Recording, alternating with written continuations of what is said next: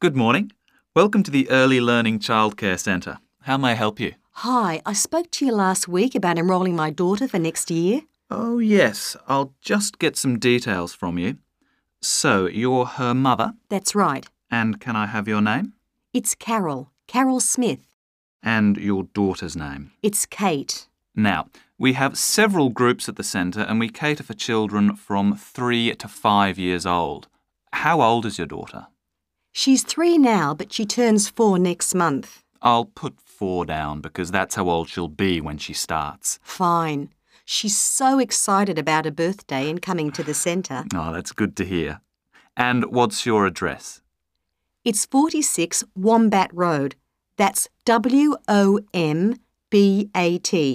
Woodside 4032. And what's the phone number? Oh, it's 3345 9865. So, have you decided on the days you would like to bring your daughter here?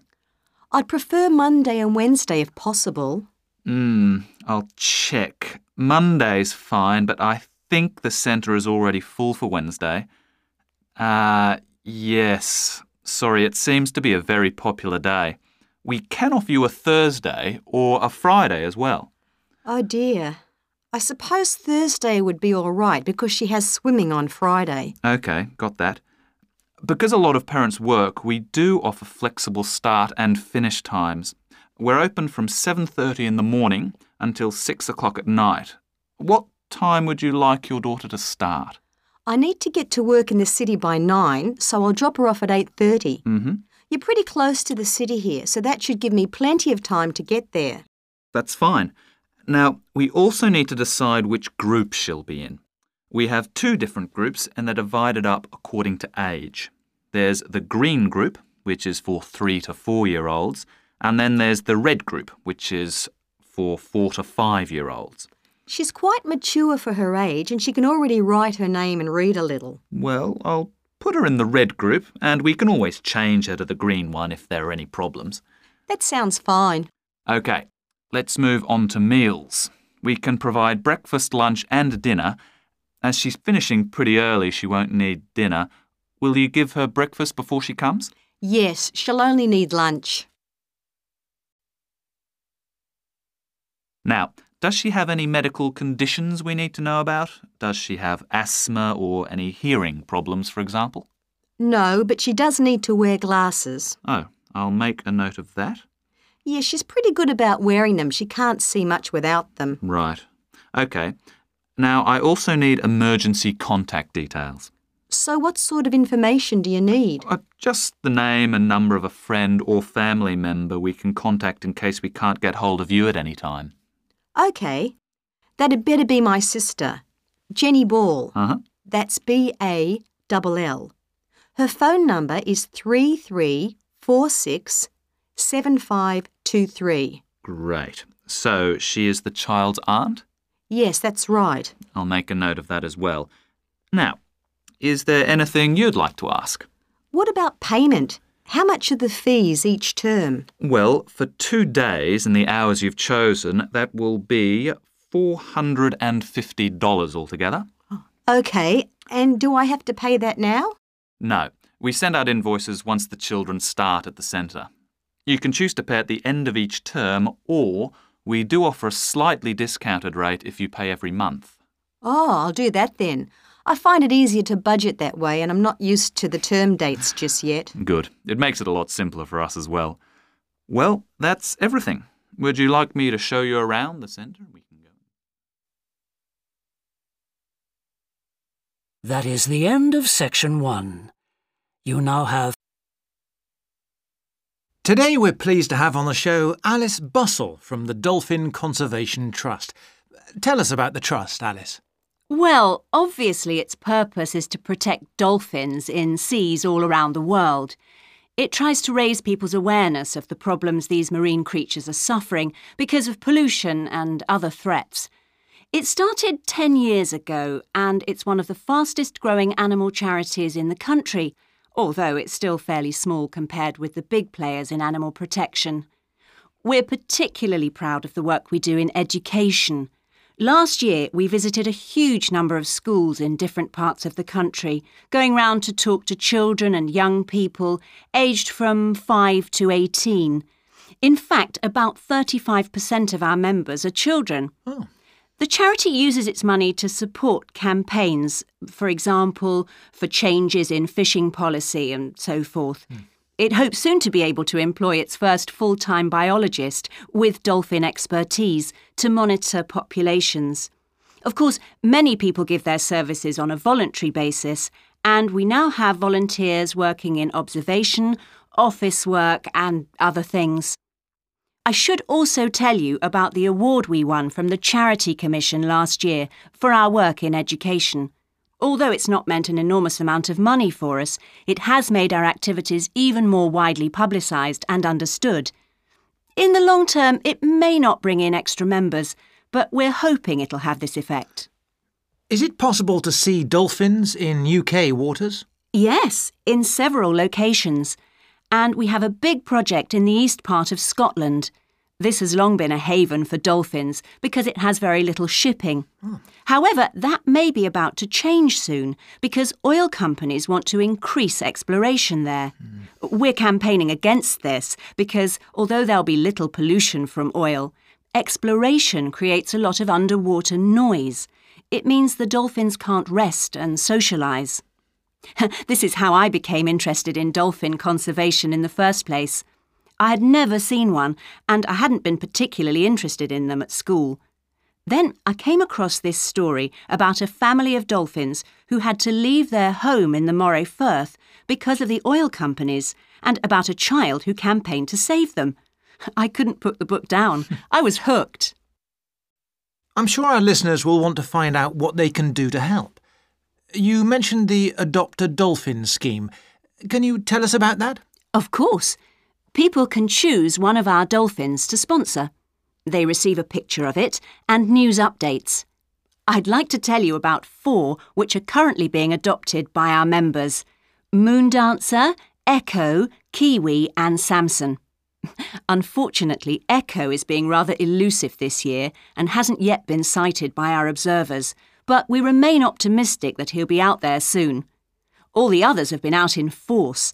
Samson and Moondancer are often photographed together, but it's Kiwi who's our real character, as she seems to love coming up close for the cameras, and we've captured her on film hundreds of times.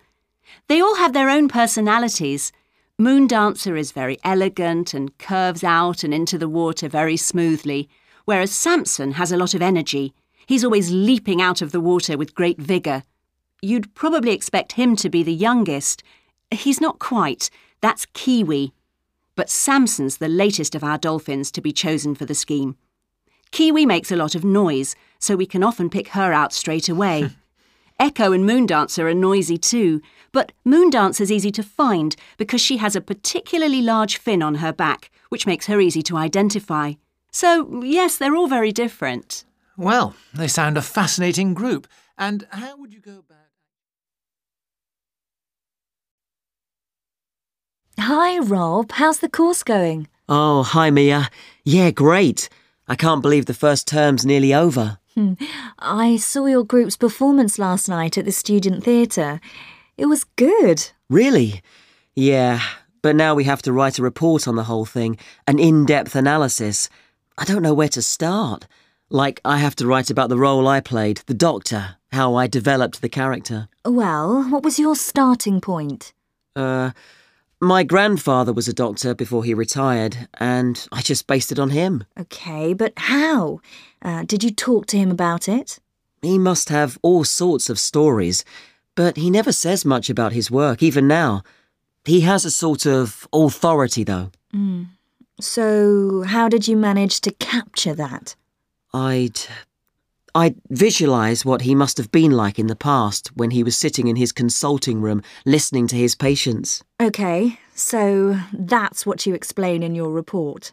Right. Then there's the issue of atmosphere. So in the first scene we needed to know how boring life was in the doctor's village in the 1950s. So when the curtain went up on the first scene in the waiting room, there was that long silence before anyone spoke. And then people kept saying the same thing over and over, like, cold, isn't it? Yes, and everyone wore grey and brown and just sat in a row. Yes, all those details of the production. And I have to analyse how I functioned in the group, what I found out about myself. I know I was so frustrated at times when we couldn't agree. Yes.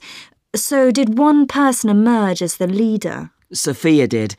That was okay. She helped us work out exactly what to do for the production, and that made me feel better, I suppose. When you understood what needed doing? Yes.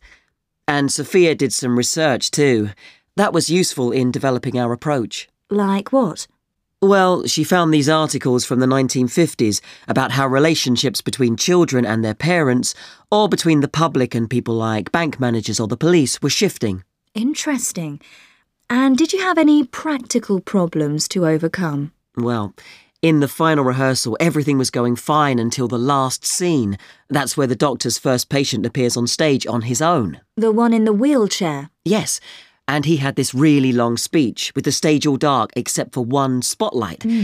And then that stuck somehow, so it was shining on the wrong side of the stage. But anyway, we got that fixed, thank goodness. Yes, it was fine on the night. But while you're here, Mia, I wanted to ask you about the year abroad option. Would you recommend doing that? Yes, definitely. It's a fantastic chance to study in another country for a year. I think I'd like to do it, but it looks very competitive. There's only a limited number of places. Yes. So, next year, when you're in the second year of the course, you need to work really hard in all your theatre studies modules. Only students with good marks get places. You have to prove that you know your subject really well. Right. So how did you choose where to go? Well, I decided I wanted a programme that would fit in with what I wanted to do after I graduate. So I looked for a university with emphasis on acting rather than directing, for example. It depends on you. Then about 6 months before you go, you have to email the scheme coordinator with your top 3 choices. I had a friend who missed the deadline and didn't get her first choice, so you do need to get a move on at that stage. You'll find that certain places are very popular with everyone. And don't you have to write a personal statement at that stage? Yes. Right. I'll get some of the final year students to give me some tips. Maybe see if I can read what they wrote. I think that's a very good idea.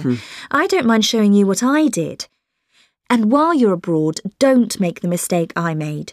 I got so involved I forgot all about making arrangements for when I came back here for the final year. Make sure you stay in touch so they know your choices for the optional modules. You don't want to miss out doing your preferred specialisms. Right. That is the end of section 3. You now have half a minute to check your answers to 40. Today, I want to talk about self-regulatory focus theory and how the actions of leaders can affect the way followers approach different situations. Self-regulatory focus theory is a theory developed by Torrey Higgins. He says that a person's focus at any given time is to either approach pleasure or avoid pain. These are 2 basic motivations that each and every one of us has, and they cause us to have different kinds of goals. Promotion goals in different life situations emphasize achievement. Prevention goals are oriented towards the avoidance of punishment. In a specific situation, our thoughts might focus more on promotion goals or more on prevention goals. The theory suggests that 2 factors affect which goals we are focusing on. First, there is a chronic factor. This factor is connected to a person's personality and says that each person has a basic tendency to either focus more on promotion goals or focus more on prevention goals as part of his or her personality. Second, there is a situational factor, which means that the context we are in can make us more likely to focus on one set of goals or the other. For example, we are more likely to be thinking about pleasure and to have promotion goals when we are spending time with a friend. In contrast, if we are working on an important project for our boss, we are more likely to try to avoid making mistakes and therefore have more prevention goals in our mind. Research has shown that the goals we are focusing on at a given time affect the way we think. For example, when focusing on promotion goals, people consider their ideal self, their aspirations and gains. They don't think about what they can lose, so they think in a happier mode. They feel more inspired to change. When people are focusing on prevention goals, they think about their ought self. What are they supposed to be? What are people expecting from them? They consider their obligations to others. As a result, they experience more anxiety and try to avoid situations where they could lose.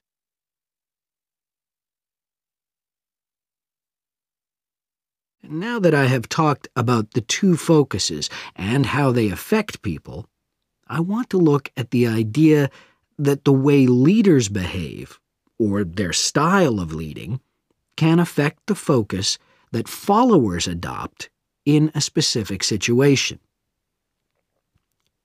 In talking about leadership, we often mention transformational leaders and transactional leaders.